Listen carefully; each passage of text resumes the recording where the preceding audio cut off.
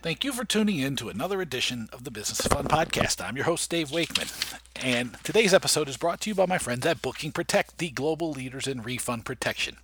Any listing, any sector, anywhere, Booking Protect has you covered with the world's most comprehensive refund protection product.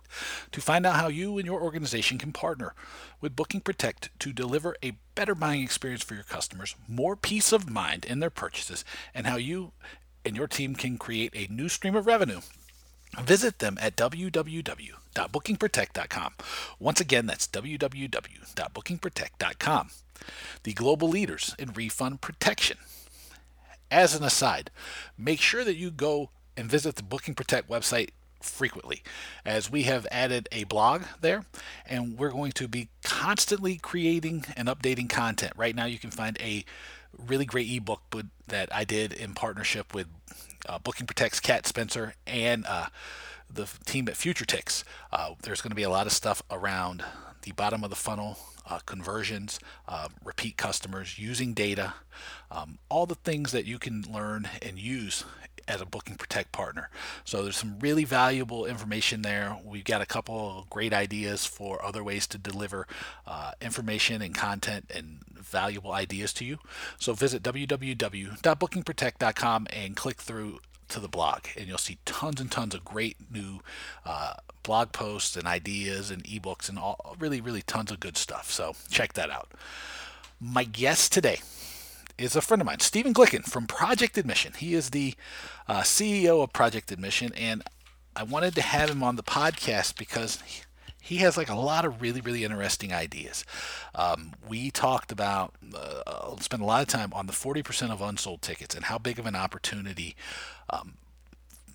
the market for unsold tickets is. In Stephen's calculation, is $58 billion, which is a lot of money. We talked about what Project Admission does, how it helps there. We talked about the timing of the ticket. We talked about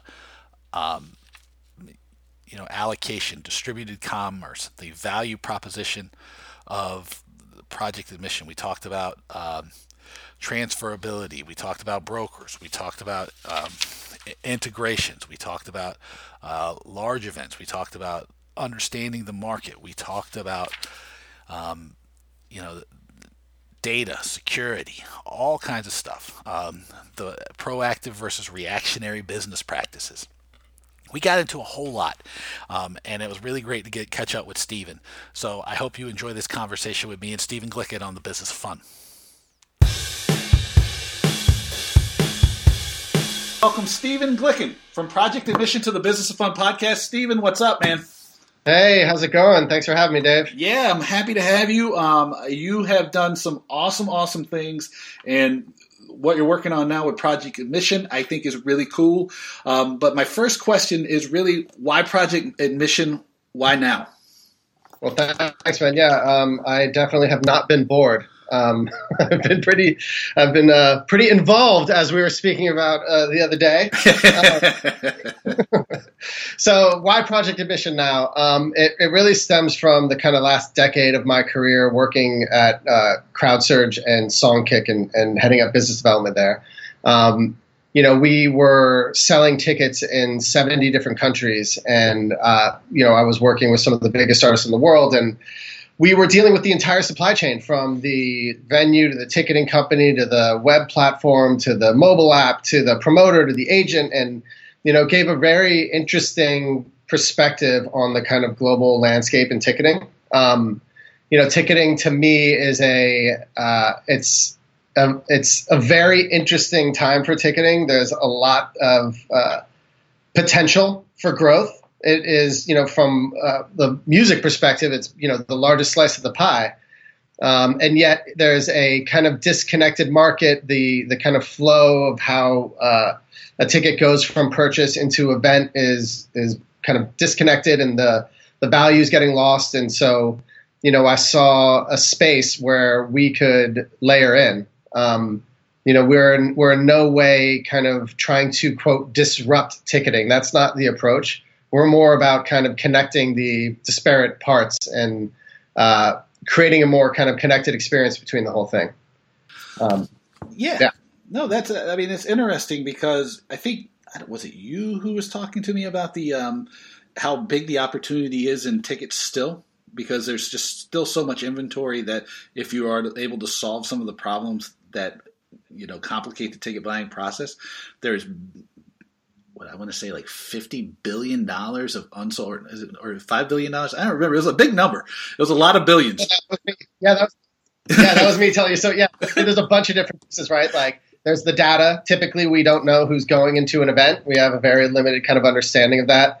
Obviously, that's a huge one everybody's pushing towards from a data perspective, but also from a security perspective. And as we move more into mobile, where that piece gets evolved. But as part of that, there's also kind of the secondary market, which is a typically disconnected experience. And so there's a ton of revenue that's being lost there. And that, I think, current market, depending on global or verticals, is somewhere between $8 and $15 billion. And then the last bit, which you were just mentioning, was where I did the math, where you go around and you talk to everybody, and there's this 40% of unsold inventory is the kind of standard the standard number that everybody throws around. And I've vetted this pretty hard through a bunch of different ticketing companies, finding out what they build on their platforms and what they sell. And that 40% number is pretty real, sometimes even bigger than that. And if you size up the global market of sports, music, and theater, that 40% of unsold inventory is something like $58 billion in unrealized revenue. And, there's all these threads we talk about, but the big ones that make the biggest splash are like, there's the fraud, obviously, but there's the exploitation of a ticket relative to pricing for the hot events, which is a very, very, very small amount of the total events that have tickets for sale. So there's a whole other part to this that is not just the exploitation of like extracting the most value out of the ticket. And it's interesting you brought that up, the exploitation of the ticket, especially for the hot events. And it seems that, and to me, if you ask me, it would be to the detriment of everything else, is that all of the rules and ideas and laws and everything that everybody does is focused on that small bit of tickets. And it's just, it's really screwed up because it really does. It's, and anybody who listens and knows me knows that I'm completely comfortable with the secondary market. I've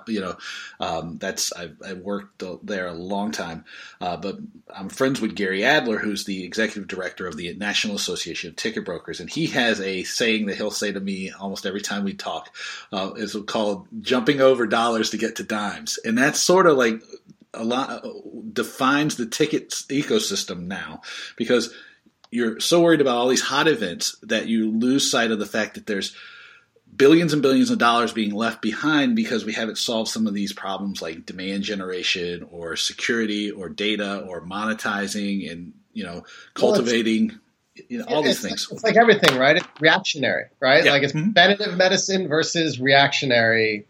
And the current landscape in a lot of ways is built off of the reactions. Right. And the reactions are that is created because the way that a ticket currently exists is effectively as a product, right? Like you drop these assets into the market and then they are detached, and an individual, a broker, whoever it is, could do whatever they want with them, and the rights holder or the primary effectively loses control over that. Right. And that's where this whole thing kind of exists. Yeah, and when it's detached as like the way you described it, right, as a product, it also does. It has moved into an area which I am really, really, really uncomfortable with, which is that the ticket becomes a commodity. Yeah, and you see that that's having a lot of unintended consequences.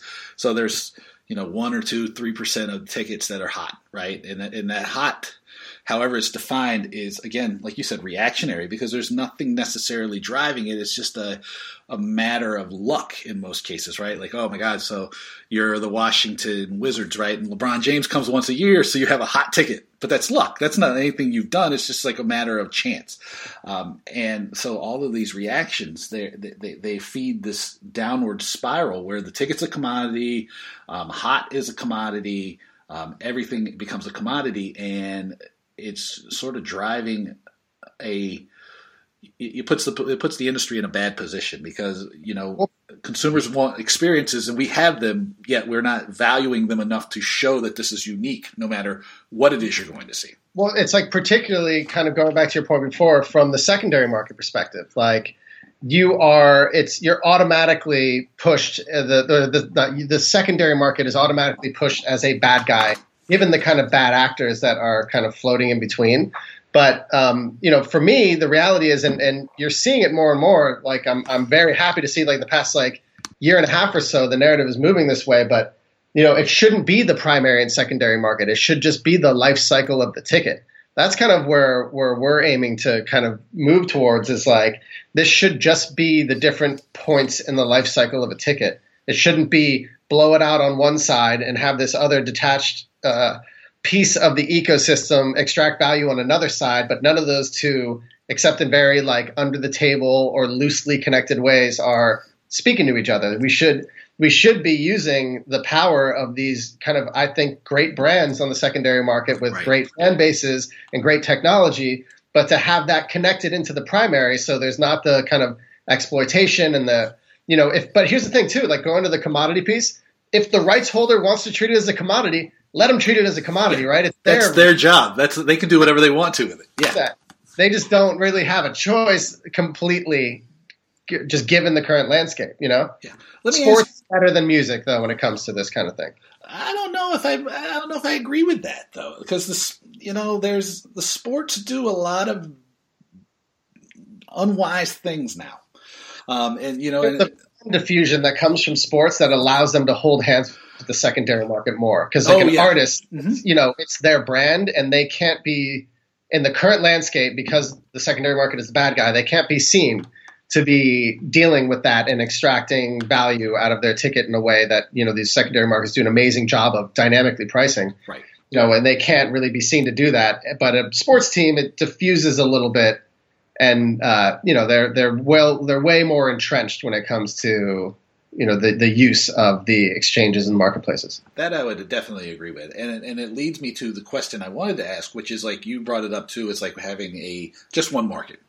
And I know because I did but not one company. Oh, yeah. That's exactly right. No. But I did some research and what the research, was limited. It wasn't like I went and did like some super, super huge study or anything, but I was just asking people in the course of a couple of weeks, do they think of, the primary and the secondary market as unique, or they just think about buying the ticket and like it's just the ticket and they don't care exactly where they go. And more times than not, the consumers already bought into this idea of it's just one market. They don't really care where they get the ticket. They just want the ticket.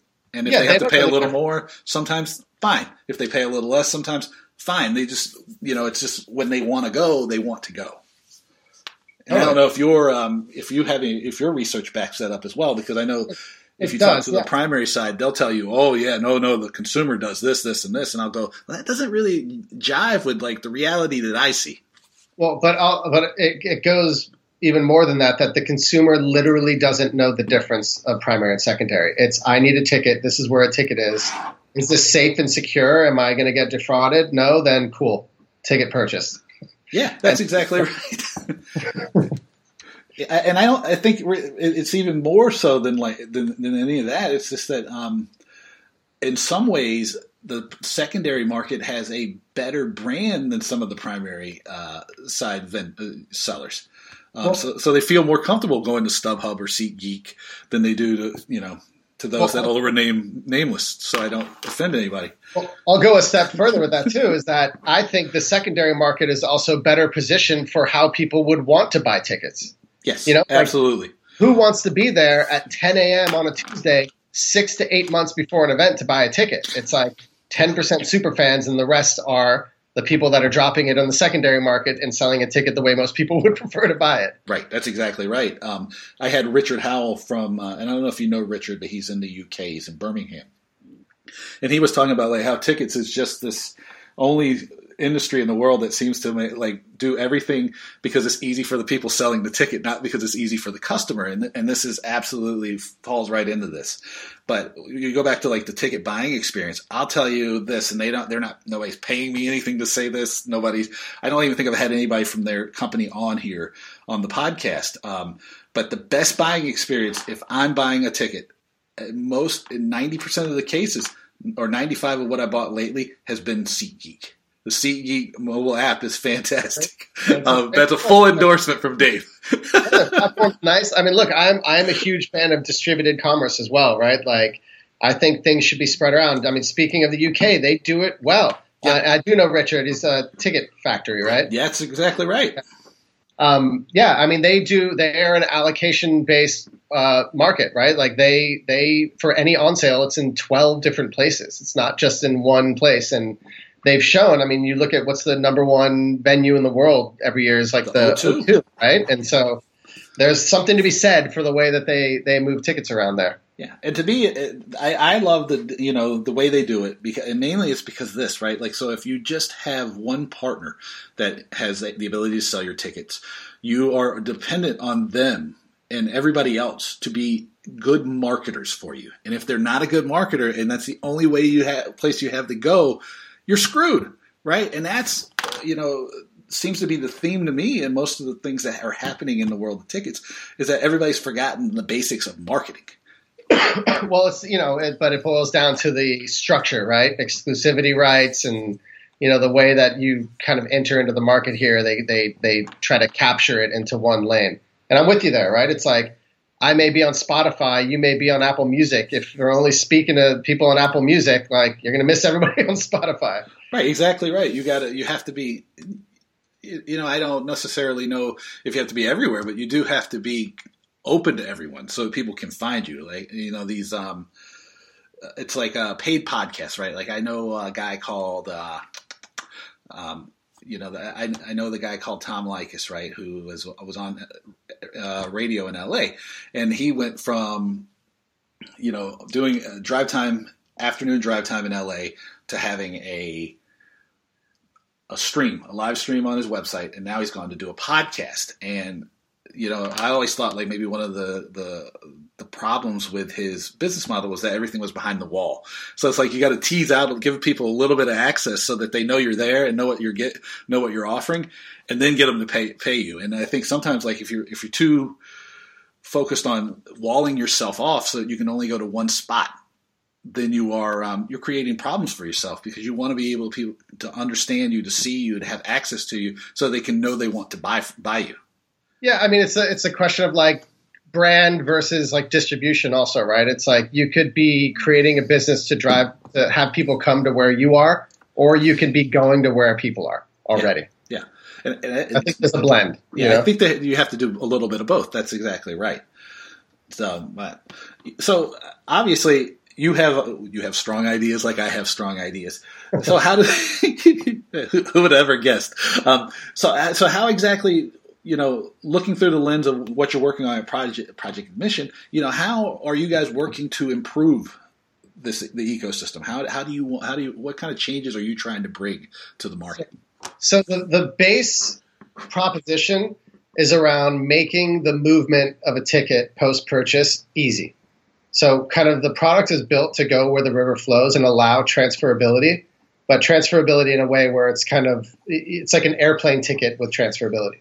Okay. So when you're in our product, there's no downloads, there's no apps, there's no hoops. It's about making it really, really simple to move tickets around, and not have it necessarily be exposed. So you're basically like swapping identity and creating the different ways you can exchange it, whether it's like peer-to-peer transaction or free exchange or pushing into marketplaces. And the marketplace piece ties into the distribution side of things, where there's both kind of, white label, or, it's not white label. That's I guess a bad term from the secondary market perspective. Branded marketplaces for the rights holders that they can dump into, or there's distribution deals that we're doing across different marketplaces to kind of leverage those properties. Not dissimilar from some of the barcode reissuance type scenarios that we see, but this is a direct pipe versus a ping back post purchase. And so we're kind of leveraging all those properties. So the whole thing is, again, like tying a thread from the rights holder through to the exchange and transfer and marketplace resale of tickets back into the rights holder into the event. Yeah. And the interesting thing about this to me, right, is that it just seems to me, again, because I know that I'm gonna, as soon as I say this and I go, it should just be obvious, people are going to be like, oh, no, Dave, you don't understand. But it seems obvious that you don't want to create an environment where all of the transferability and all the stuff's happening in the dark, right? Because that, that leads to fraud, that leads to all these unintended consequences. It leads to any number of unintended bad consequences. That said, what kind of reluctance or pushback are you getting, as you're trying to bring this to market? Because I know that there has to be some. So from that particular lens, we are not building this to negate those existing relationships and flows. Like it's built to accommodate that. But in that accommodation, you're kind of aware of how the tickets are being moved around.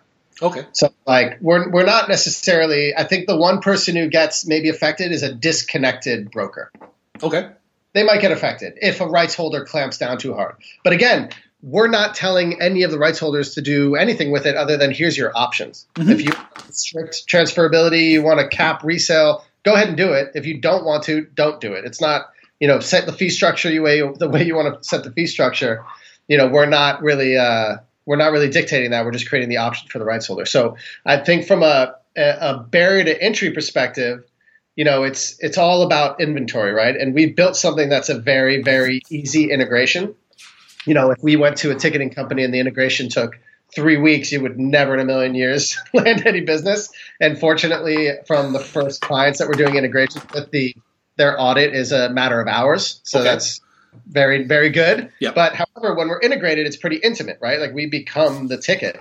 So the barrier to entry is in the comfort of getting the integration in place relative to value. And so, the way that we've been kind of evolving is both from the ticketing company relationships as well as the rights holder side. And it's kind of a balance of those that want to use it and those that create the ability for it to be used. And that's been kind of that's the dance, right? And the pushback the hurdle comes from the ticketing company side, and the thrust is coming from the rights holder side. Right. So it's a giant, super fun game of business development and chess. And I may be way, way, way off here, and if I am, let me know. But it would seem to me, though, that like the ticket platform should actually, and this may be where I don't know the technical ins and outs enough, they should embrace something like this, because it would seem that it would allow them to, again, sell more tickets and to also do some of the stuff that, like we were talking about working with the secondary market earlier, do that a little more effectively, right? Because like instead of having to discount directly through, like let's say Ticketmaster or Ticketfly or any of those, which anybody knows I hate discounts because it kind of destroys the value and drives it down over time. You could do that through like an app like yours, or disconnect is not the right word, but like absolutely, yeah. To that point, yeah. Like you understand where I'm going, yeah. No, I do. And part of the way that we are setting ourselves up through the different integration partners is to kind of accommodate, particularly for like a large event, that balance, right, of revenue and volume, which is a balance, right? And those things are often kind of in conflict for really big rooms. And it's you kind of have the moments of extracting more value out of the price, and then you have the moments of let's just make sure that we get people in the room. Mm-hmm. And so we're helping to accommodate that. And there's, you have to accommodate for brand diffusion relative to that, right? Because you don't want the consumer to feel like if they just wait, they're going to get a cheap ticket. But you also need to get butts in the room. So there's a bunch of places within the ecosystem that are not necessarily super forward facing, that have portals where people can get access to inventory through brands, or there's a bunch of places where tickets are distributed where you can kind of accommodate for that kind of thing. Yeah, and I think that's as far as opportunities go, how to discount without discounting, or how to give people access to distressed inventory or free inventory or whatever without destroying your brand value. Exactly. And it's not like it's a brand new concept. It's just we're creating pipes to facilitate that. Oh yeah, no, absolutely. That's more what it is. Because, I mean, the thing is like I was just reading an article before we got online about Nicki Minaj having to do 2-for-1 deals on off of Ticketmaster in the UK, and I was like, that's going to ruin. She's like really going to struggle to go back and play these big rooms ever again, for the next 10 years, because they're always going to be like, well, she was running discounts, right? And it was 2-for-1 deals on her tickets. I mean, it's like something you can't rebound from. It's just that's just the way it is. But figuring out how to get those tickets into people's hands without it seeming like, oh, Nicki Minaj is not selling well, right? That's a real opportunity. Totally. Fortunately, I don't know if we were talking about this now or another time, but I like to surround myself. I have a lot of smart friends, and so there's a lot of opportunities around the different corners in which inventory exists that you can help accommodate for those things while balancing the brand. Yeah, no, I mean, my point of view on this, and this is what was like, it's always been interesting to me about any of these tools that are going to open the door to getting more people in, is that if I've always felt, and this may be because I started out in nightclubs where the conversation was always like, well, how do we increase, and this is a reflection of my age, get our check average up a quarter, right? And if I can get people in the door, then I know that I can monetize their experience. And if I do it well, I monetize it in a way that they thank me for it and they want to come back and give me more of their money. And that's always been my point of view. So like something like what you're talking about here, and especially when it revolves around like different ways to distribute the inventory in a manner that doesn't destroy or detract from the brand, is really powerful. Because hey, if I give you a $25 ticket, but which might have been $50 at the start, but I get you to come in and also buy a couple of drinks and a T-shirt and some of these other things that you might not have spent before. I've got you to spend more money. Your experience has been better. You're going to be more willing to come back, and everybody's still happy because you got more money than you started out with. And it's you know exactly who the customer is, so that's valuable, right? You can monetize that. I mean, it's all these things. It's like really opportunities that people are just missing. Yeah, and look, I think for me, my approach is always, having an understanding of all that is a foundational piece to making, decisions. However, the approach is from the way I've kind of always approached things is from the fan, is from the rights holder, and then backing into the business from having that experience be right. And I think that you gain all of the things that you're expressing by treating the first part right. And you talk to a lot of people and that piece is like forgotten. Like it's like the last word coming out of the business's mouth is the fan, which is bananas. Well, it's lip service to the fan. The fan's always first on their lips, but last in their hearts. Yeah. I think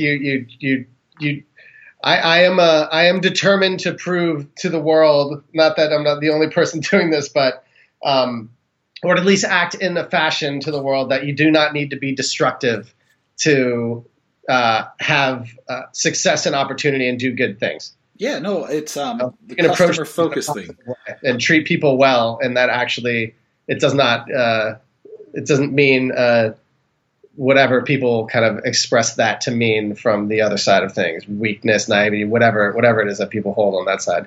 Yeah, no, it was interesting that when you talked about the customer focus and like being on it, because then you start describing it in terms that would be, I think, lumped in with design thinking, which I was like, who knew that they needed a whole concept for like just treat people the way you would want to be treated. They needed a whole philosophy to be like, treat somebody don't treat them like a jerk. It's meaningful. I mean, the world is set up in a way these days where it's easy to just turn the other direction and jump somewhere else. And if you treat people like shit, they're going to look for options, Well, that's sort of the conversation I have with so many people is, and every so often I even get the the tag, which I love when I hear it, is that you're too focused on the customer. And I go, well, you know, if you came up in the environment where I did, right, which was like starting out in nightclubs, and then like really being, you know, getting my business education through learning like all of the lessons of Peter Drucker, you only have a customer. If you don't have a customer, you don't have a business.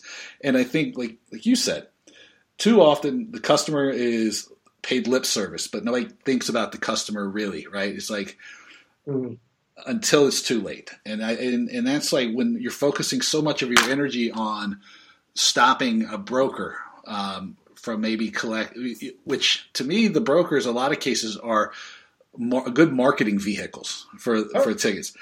So trying to stop them in 1 or 2% of the cases at the exclusion of 98% of other opportunities and all the customers, it's just short-sighted, and it becomes like it's really problematic because you're pushing people to go.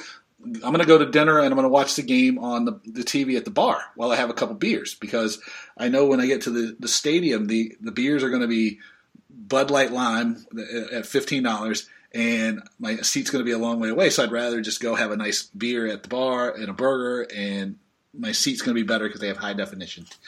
Like I'm with you, man. Like I've been in the music industry for 20 years, and my perspective is relative to ticketing in the current landscape is, and from my experiences, let's not do what the record labels did.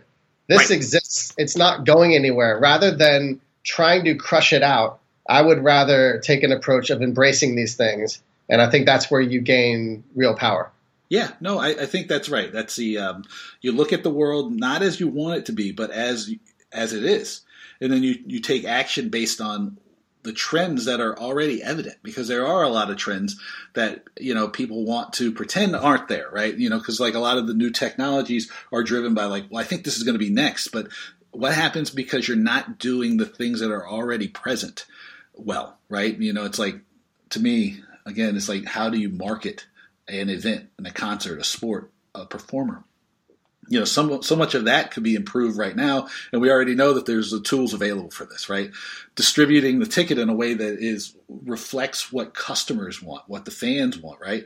Instead of making it difficult for fans and customers to distribute the ticket in a way that's easy for them, let's not make it difficult. Let's get out of their way, right? It's all these things, like instead of always chasing the squirrel, just do what's already evident, that's already impacting people well. It's the hard part, right? Like it's why it gave me kind of the drive to do what we're doing now, is just given perspective, I've been around long enough at this point to have some measure of perspective.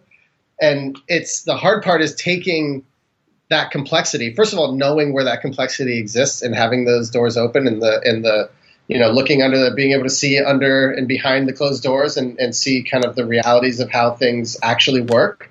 It's taking that complexity, and how do you take that complexity and make it into something really simple, which is the hardest part. I always music industry, like I always look at it like a pop song. It's like, okay, that pop song is like 4 notes. It's like, okay, go make Let It Be then. Good luck. Well, there's genius in simplicity, though, right? I mean, that's hard. The thing that you learn over time, or at least hopefully you learn, is that if you have to make it super, super complicated, it doesn't make you seem smarter. Making it simple is what makes you seem smarter. Oh, there's a lot of the complicated conversations you have out there. Oh my God. I always tell people that, like, if somebody's trying to make it super complicated for you, it's because they're trying to steal something from you. Something going on there. You've used a lot of big words. I have no idea what you're actually talking about. Talk to me like I got a 4th grade education, please.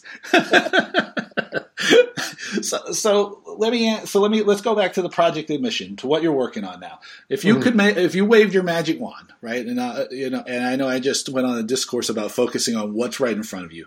What would be like three or four things that either if people start using you help improve, or like 2 or 3 things that would that you want to see improved and changed. That would be helpful to, bring back the customer focus, or bring back, kind of the intimacy and the connection between the artist, the performer, the team, and the fan. Yeah, I mean, for me, an ideal world is people don't even know who the hell we are, and they don't even feel it when they're working through our platform. And I would like to see a place where we kind of connect these broken pieces and have the ticket. The crux of what we're doing is help turn a ticket into a license, which it is. Ticket's a product right now. I want to help turn a ticket into a license, and whatever ways we could do that. And we're kind of getting there. I can't unfortunately unveil all the different things that are about to go down, but we're connecting these pieces in a big way from the primary and the secondary side of things, and there's a bunch of different layers within that we're also connecting into. And I like the idea of being this rail and just kind of helping facilitate the connection between these different pieces. Yeah, and I think it's one of those ideas that gets pushed out and to the point where it becomes like a buzzword and meaningless. But creating something where the ticket between the time you buy it and the time the event's over becomes frictionless, like the whole process becomes a little bit more frictionless. It's going to be valuable, because I know that every point in the process where there's an impediment, some kind of obstacle between you and purchases, it's a certain percentage of people just drop off and they don't come back. Yeah, the way I say it is, rather than friction, the way I always describe it is like we are trying to build a platform that goes where the river flows. Right. No, I like it, because I think that you make it easy, fun, and I guess acceptable for people to do these things. They will reward you, right? Or you'll find out that maybe the stuff that you're offering and selling to people isn't what they want, which is also a very valuable lesson, because don't try to, give the people what they want.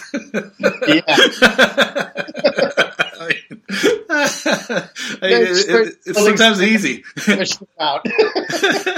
Some of this stuff is a problem that's real. Yeah, exactly right. Stop making up problems that don't exist, which I know if you were to read like Wired or like the New York Times Business Press would be like basically describe Silicon Valley. It was like most of the things are problems, trying to find a problem for that doesn't exist.